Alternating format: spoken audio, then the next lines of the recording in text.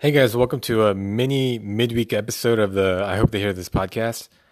This one it's a mini one, but I think is a very important one because I've actually saved money by doing this.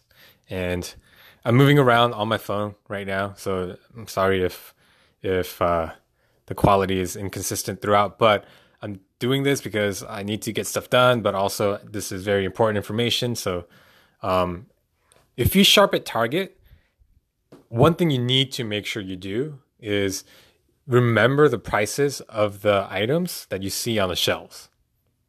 So if you want to purchase something, make sure that you mentally take note of, maybe even take a picture of how much the store is saying that item is, because I've had this happen to me twice. I went up to the scanner, the cashier, and when I scanned my item, the price was not the same as what I saw. And I had to tell someone, hey, that's not the price. I think it might be local. It might be a local thing just in Atlanta. Who knows? It might be all over the country, but it's, I think it's a somewhat prevalent thing because the cashiers, without really skipping a beat, they just changed the price for me on the spot. I didn't really even have to prove it. They just said, oh, okay, and they changed it. So there was a desk I bought that said it was $109, but when I scanned it, it came up as 139. And I was like, hey, I'm kind of confused because this said on the shelf that it's $109. So the guy just said, okay, and typed in 109. So I saved $30 there because I remembered what the price was. This happened to my wife as well. My wife is really good about pricing things. And this is the only reason why I knew to keep mental note of the price. So she spotted several items that were not the correct price when she scanned it, and the people just changed. Yeah, do yourselves a favor, guys. Make sure that you check the price. Don't just believe what the scanner thing says.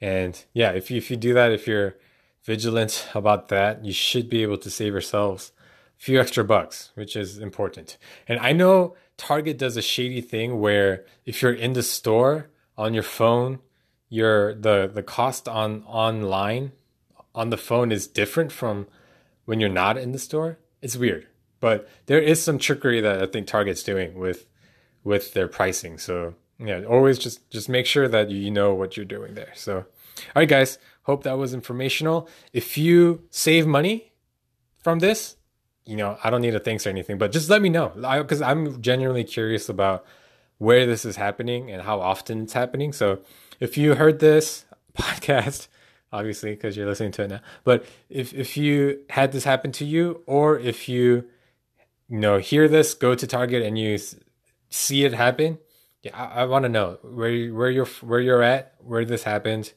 And yeah, you can do that by emailing me at ihthtpodcast. That's I hope they hear this abbreviated podcast at gmail.com, or on Instagram. Yeah, Instagram handle is I hope they hear this. So thank you guys for listening, and I'll catch you on Saturday. Yeah, Saturday. Bye.